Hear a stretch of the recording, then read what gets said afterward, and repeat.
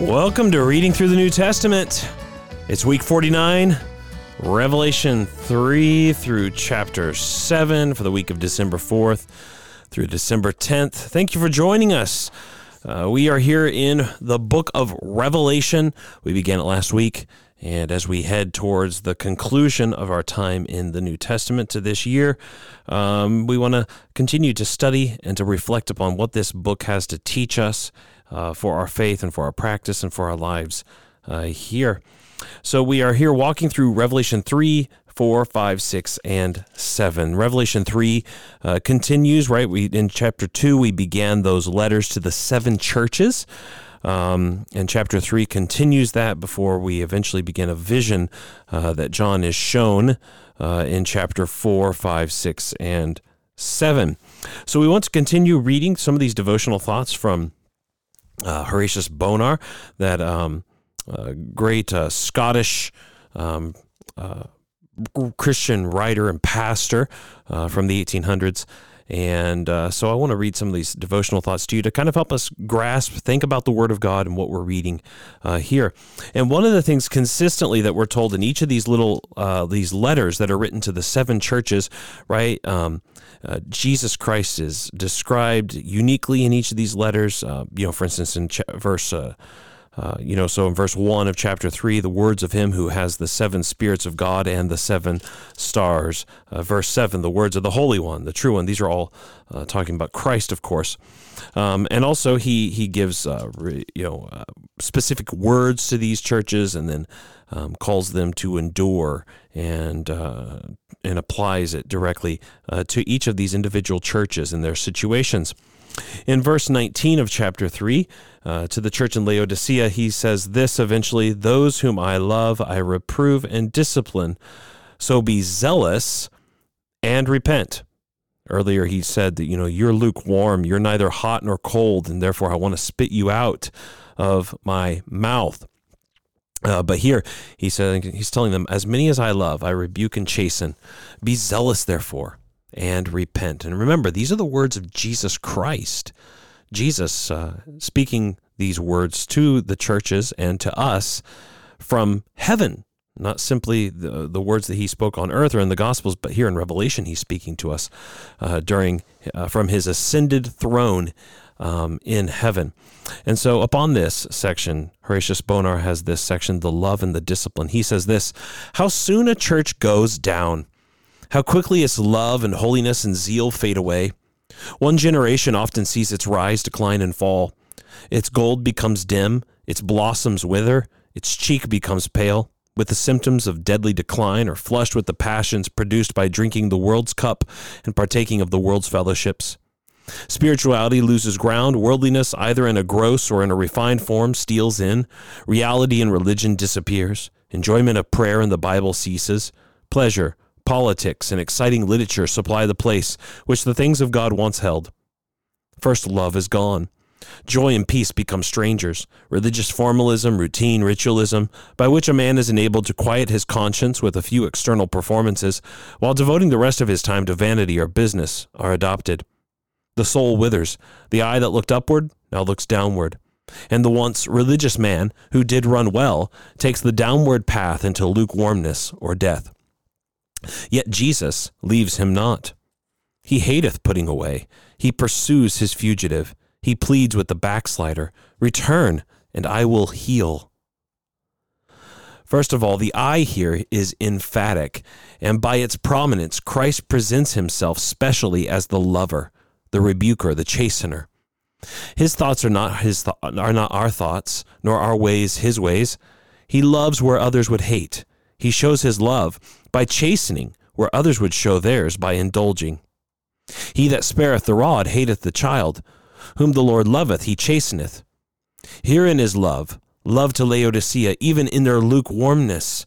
It is not repent that I may love thee. It is I love thee, therefore repent.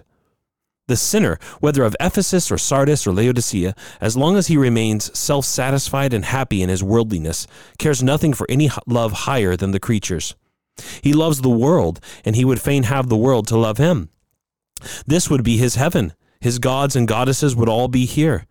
But when trial comes and sorrow lays hold, and the deep consciousness of evil burdens, and the prospect of coming wrath rouses him, then he looks round and asks for love. Is there anyone to love me, anyone that can love one so unlovable? The answer is none on earth, but one in heaven. Jesus loveth still. All Laodicea's unlovableness has not quenched his love. The worst of the 7 churches is that which receives his fullest words of love, the love that passeth knowledge. Mark the way in which this love deals with Laodicea. It deals in tenderness and yet in solemn severity. Instead of letting Laodicea escape, it takes hold of her as a wise father of his disobedient child and makes her sensible how much it hates the sin. Love cannot bear lukewarmness. It expects love for love, and will leave no method untried in order to win back the straying heart, however far it has gone, either in indifference or hatred.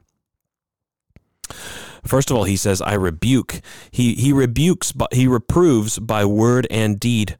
His words are full of tenderness, yet also conveying solemn and searching rebuke. Such rebuke may be his strange work, for fury is not in him. Yet he does administer the rebuke when it is needed, not harshly, yet sometimes severely, for he speaks as one who has authority and who will not be mocked. He not only says, I rebuke, but I chasten. What the chastening was, we know not. It would be something specially suited to the self-sufficiency and worldliness of the Laodiceans. Perhaps they were stripped of their riches, perhaps visited by sickness and death, laid desolate by grievous sorrow, some heavy blow or some long-continued trial stroke upon stroke, crushing and emptying them. The chastisement, we are sure, would correspond with the cherished sins, searching the conscience and breaking the heart in pieces. For the Lord leaves not his own, even in their backsliding, nor indeed any who name his name. The unbelieving world may be allowed to go on unchecked in its wickedness and vanity, but they who call themselves Christ's may expect discipline. By naming his name, they have brought themselves under his special rule, and he will deal with them as he dealt with Laodicea. They profess to be his, to have been bought by him, to follow him. They must therefore know his rod, and be treated differently from those who reject his sway and service. Discipline because of permitted sin, because of indulged worldliness, because of defection from truth or holiness. Discipline, it may be, of no ordinary severity, they must be prepared for. In faithfulness, as well as love, he will chasten. Whatever it may cost, they must be made to feel the evil of their ways. But also we see the exhortation of love. Be zealous, therefore, and repent. The word zealous contrasts with lukewarmness and implies true warmth and fervor. Wilsey says, I would thou wert cold or hot. He shows by this word zealous that he desires to see zeal quickened in this church and lukewarmness done away. Be zealous, be fervent in spirit, have done with coldness and half-heartedness. Rouse thee into the fervor of thy early days ere this lukewarmness fall upon thee. Repent also, repent of thy present miserable estate, of thy apostasy and declension and worldliness. Repent in dust and ashes, retrace thy steps. Awake, thou that sleepest. Thy estimate of thyself is high. Come down from thy loftiness. Thou sayest, I am rich and increased in goods and have need of nothing. Come down from the self-sufficiency and learn that thou art not what thou thinkest thyself to be. God's estimate of thee and thy estimate of thyself are widely different. Know thyself as he knows thee. Take his estimate of thy poverty and blindness, and cast thyself down before him. Thou art not the Laodicea of other days. Thou must go back to thy early zeal and faith and love. Be not high-minded, but fear. Abhor thyself and turn from thy lukewarmness. All this is the language of love. It is the treatment of love. It is love that is rebuking and chastening and exhorting. Hear the voice of love, the unchanging love of him who yearns over thee in thy declension and longs to see thee restored. This was the beginning of thy love, as well as of thy confidence. We have known and believed the love which God hath to us. Go back to this, and what thou didst get there at first, thou wilt get there again. Know that God is love. Now that is a very, I think, beautiful thing there, because so often when we read like this letter to the Laodiceans, we sometimes forget the love of Jesus in saying these things, don't we? We sometimes hear Jesus rebuking them and saying, well, that's the lukewarm church, and look at the harsh words Jesus has for them. And that is true. It's severe, but it doesn't mean it's not loving. Jesus loves the church, and that's why he rebukes them. That's why he disciplines them. That's why he reproves them and calls them back to himself. That is great love and concern for their souls, for their well-being, for their good. That's why Jesus does what he does. And that is exactly what's going on there. And so in all of these letters to the churches, remember the love of Jesus for his church and for his churches, and how he addresses them, how he loves them, how he takes care of them. Remember that, because I think that's so important as we consider it. Okay, next we continue into chapter 4 now, because after speaking to the churches, we read in beginning of verse 1 of chapter 4, "After this I looked, and behold, a door standing open in heaven, and the first voice which I heard speaking to me, like a trumpet, said, 'Come up here, and I will show you what must take place after this.' At once I was in the Spirit, and behold, a throne stood in heaven, and one seated on the throne. And he who sat there had the appearance of jasper and carnelian, and around the throne was a rainbow that had the appearance of an emerald," and so on and so on. And eventually it tells us and it reminds us the creatures that are circling the throne praising God, and eventually these 24 elders fall down before God, and they cast their crowns before the throne, saying, "Worthy are you, our Lord and God, to receive glory and honor and power, for you created all things, and by your will they existed and were created." This section, this devotion here, is called Glory to the Glorious One. And he's also quoting, by the way, he also has this verse from Psalm 29, verse 9, "In his temple doth everyone speak of his glory." The above verse of the 29th Psalm, Bonar says, is more exactly rendered in the margin, "In his temple every whit of it uttereth glory." The incense fills the house and comes forth from it breathing glory. The volume of sound fills the temple in every part, and pours itself from every stone and timber, from floor to roof in every part, proclaiming glory. Such was the praise of Israel according to the flesh in the temple. Such is the praise of Jehovah in the heavenly city and temple, ascending everywhere. The glory of the Lord filleth the house. First of all, look at the burden of the praise. It is glory. All that is excellent and perfect in him is the burden of the song that is sung. Glory is the fully developed or unfolded excellency of a thing. The flower is the glory of a plant. The fruit is the glory of the vine or olive. It is the excellency of Jehovah that is the theme of praise in his temple, especially the glory of Messiah, for he is the Jehovah of the psalm, the God of Israel. The heavens tell his glory, and earth is full of it. All creation speaks of it, sea and land, man and beast. But his temple is the special place which this glory fills, and from which its praise issues forth. Secondly, the place of the praise, his temple, the place which he built for himself, where his altar smokes and his incense arises, and his sacrifices are offered up, and his priesthood minister. That is the place of the great self-revelation and of the proclamation of his glory, the glory of his greatness and righteousness, specially of his grace. For when Moses asked to see his glory, he proclaimed himself as the Lord God, merciful and gracious. Thirdly, the things that praise, each one or every whit of it. There is no vacant spot, no idle voice, nothing dumb. All is vocal with praise. Everything utters glory.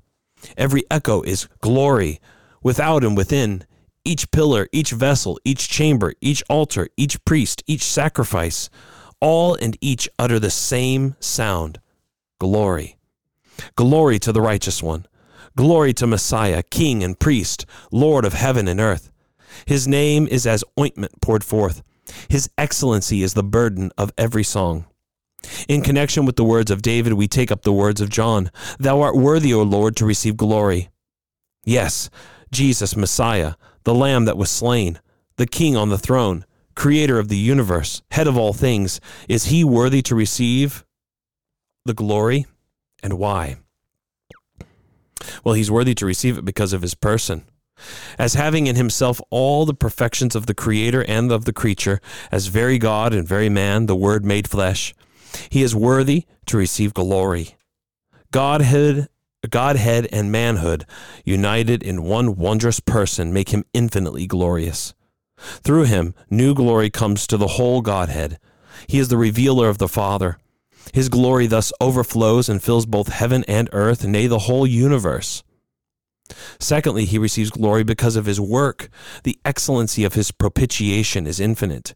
It is excellent in itself, in its revelation of divine wisdom, in its manifestation of divine love, in its reconciliation of grace with righteousness, in its everlasting results. Because of such a work, it is said, "Thou art worthy to receive glory." But thirdly, also because of his life on earth. His whole earthly life was marvelous. There has been nothing like it, neither shall it be. It was absolute perfection in every part, the perfection of a human life, the life of a son of Adam, a life upon a fallen earth assailed by Satan, amid evils and enemies and weaknesses and sorrows, the perfection of infancy or childhood, of boyhood, of manhood, perfection in the whole round of that which we call the life of man, perfection not only as measured by man, but as estimated by God. This is my beloved Son, in whom I am well pleased. Because of this life, it is said, "Thou art worthy, O Lord, to receive glory." But fourthly, also because of the redemption of his church, his people sing, "Thou hast redeemed us." And in the various parts of this redemption, from the eternal purpose to the glorious completion, there is such excellency, such an exhibition of power and wisdom and love, that because of this, not simply because of the result, but of the wondrous process, we look up and say, "Thou art worthy to receive glory." He said, "I have glorified thee on the earth. I have finished the work which thou hast given me to do." And he who glorified the Father on earth has been by the Father glorified in heaven. "Father, glorify me," was his prayer, and it has been fully answered. The Son of Man, as the Redeemer of the Church, has been exalted to the glory and has received the name which is above every name. As the Creator of all things, he is worthy of the glory, still more as the Redeemer of his Church. Also, next, fifthly, because of what he is now in heaven, he has triumphed over his enemies. He has abolished death. He has emptied the grave. He has risen. He has ascended on high. He ever lives to intercede. He has received the crown of heaven. He is the head of principalities and powers. He sits on the right hand of the throne of the majesty in the heavens. Thus enthroned and crowned, mediating and interceding, he receives the homage of heaven. Thou art worthy, O Lord, to receive glory. But sixthly and lastly, because of what he is to be and to do when he comes again. His excellency, though perfect, cannot be said to be completed. It is always on the increase, as new rays of splendor issue from him. At his second coming he appears as King of kings, the renewer of creation, the restorer of Israel, the binder of Satan, the executor of the Father's righteous vengeance on a guilty earth. He comes as judge, as deliverer, as the second Adam, as not only the King of Israel, but the King of earth. Then shall be the fullest manifestation of the Godhead, according to the eternal purpose of divine self-manifestation. Well may this song be sung, "Thou art worthy to receive glory." Let us appreciate his excellency. Taking God's testimony to him and God's estimate of his glorious worth, let us prize him as he deserves to be prized. Worthy is the Lamb that was slain. Let us thoroughly trust and love him. He merits all our trust and love. Let us do justice to his love and love him in return. Let us make use of his fullness. It contains all we need, and it is always accessible, a well of heavenly water, a storehouse of inexhaustible provisions, a treasury of infinite worth. Let us bow before him. Every knee is yet to bow. Let us bow before him and worship him now on earth, as we shall hereafter in heaven. Let us sing the song of praise. When we get a glimpse of him now, we praise him. When we shall see him as he is hereafter, we will praise him more and sing the song of the redeemed. Thou art worthy to receive glory. Okay. And then lastly, it goes through here, it talks about Christ receiving the honor of the scroll, right, to unfurl it. And And then eventually we have the seven seals. Before it talks about this great multitude, we see the 144,000 sealed from every tribe of the sons of Israel, before eventually in verses 9 and 10, it says, "After this I looked, and behold, a great multitude that no one could number, from every nation, from all tribes and peoples and languages, standing before the throne and before the Lamb, clothed in white robes, with palm branches in their hands, and crying out with a loud voice, 'Salvation belongs to our God who sits on the throne and to the Lamb.'" What is this great multitude that is here in Revelation? And what should we think about this? Well, Horatius Bonar says this: "The vision of pent-up judgment begins this chapter, then the sealing and the ingathering. Our text is the result of the ingathering as seen in heaven. The process of taking out this people, this election from Jew and Gentile, may be almost invisible, attended also with labor and grief and persecution, but the result is glorious, visible in heaven. The sower has been doing his work in weeping, but the sheaves are plenteous and the harvest one of everlasting joy." Let us look at this heavenly vision. First of all, the numbers, a great multitude which no man could number. The 3,000 at Pentecost were a large number, but this is greater. The hundreds and thousands both in Judea and throughout the Gentile world at Corinth, Rome, Ephesus, Philippi, and the other places were specimens of the great ingathering. But here we have the aggregate, the summing up of all. Like Israel, they cannot be numbered for multitude. They are like the stars of heaven or the sand which is by the seashore. The little flock shall have multiplied into the innumerable company, and the few drops shall become the mighty ocean. What a difference between the then and the now. Secondly, the nationalities. This is not the harvest of Israel, but of the world. The word has gone out from Jerusalem into all the earth. All nations hear the gospel, and some out of each of them obey it and turn to the Lord. Every people furnishes its quota to this great assembly. Every tribe has its representatives here. Every region, every color, every language, every kingdom, every people, every age and century. It is the general assembly and church of the firstborn. How various the company in face and speech and manners and dress and habitation. Here all nationalities meet in one great heavenly nationality, without jealousy or distrust, all one in him who redeemed them by his blood.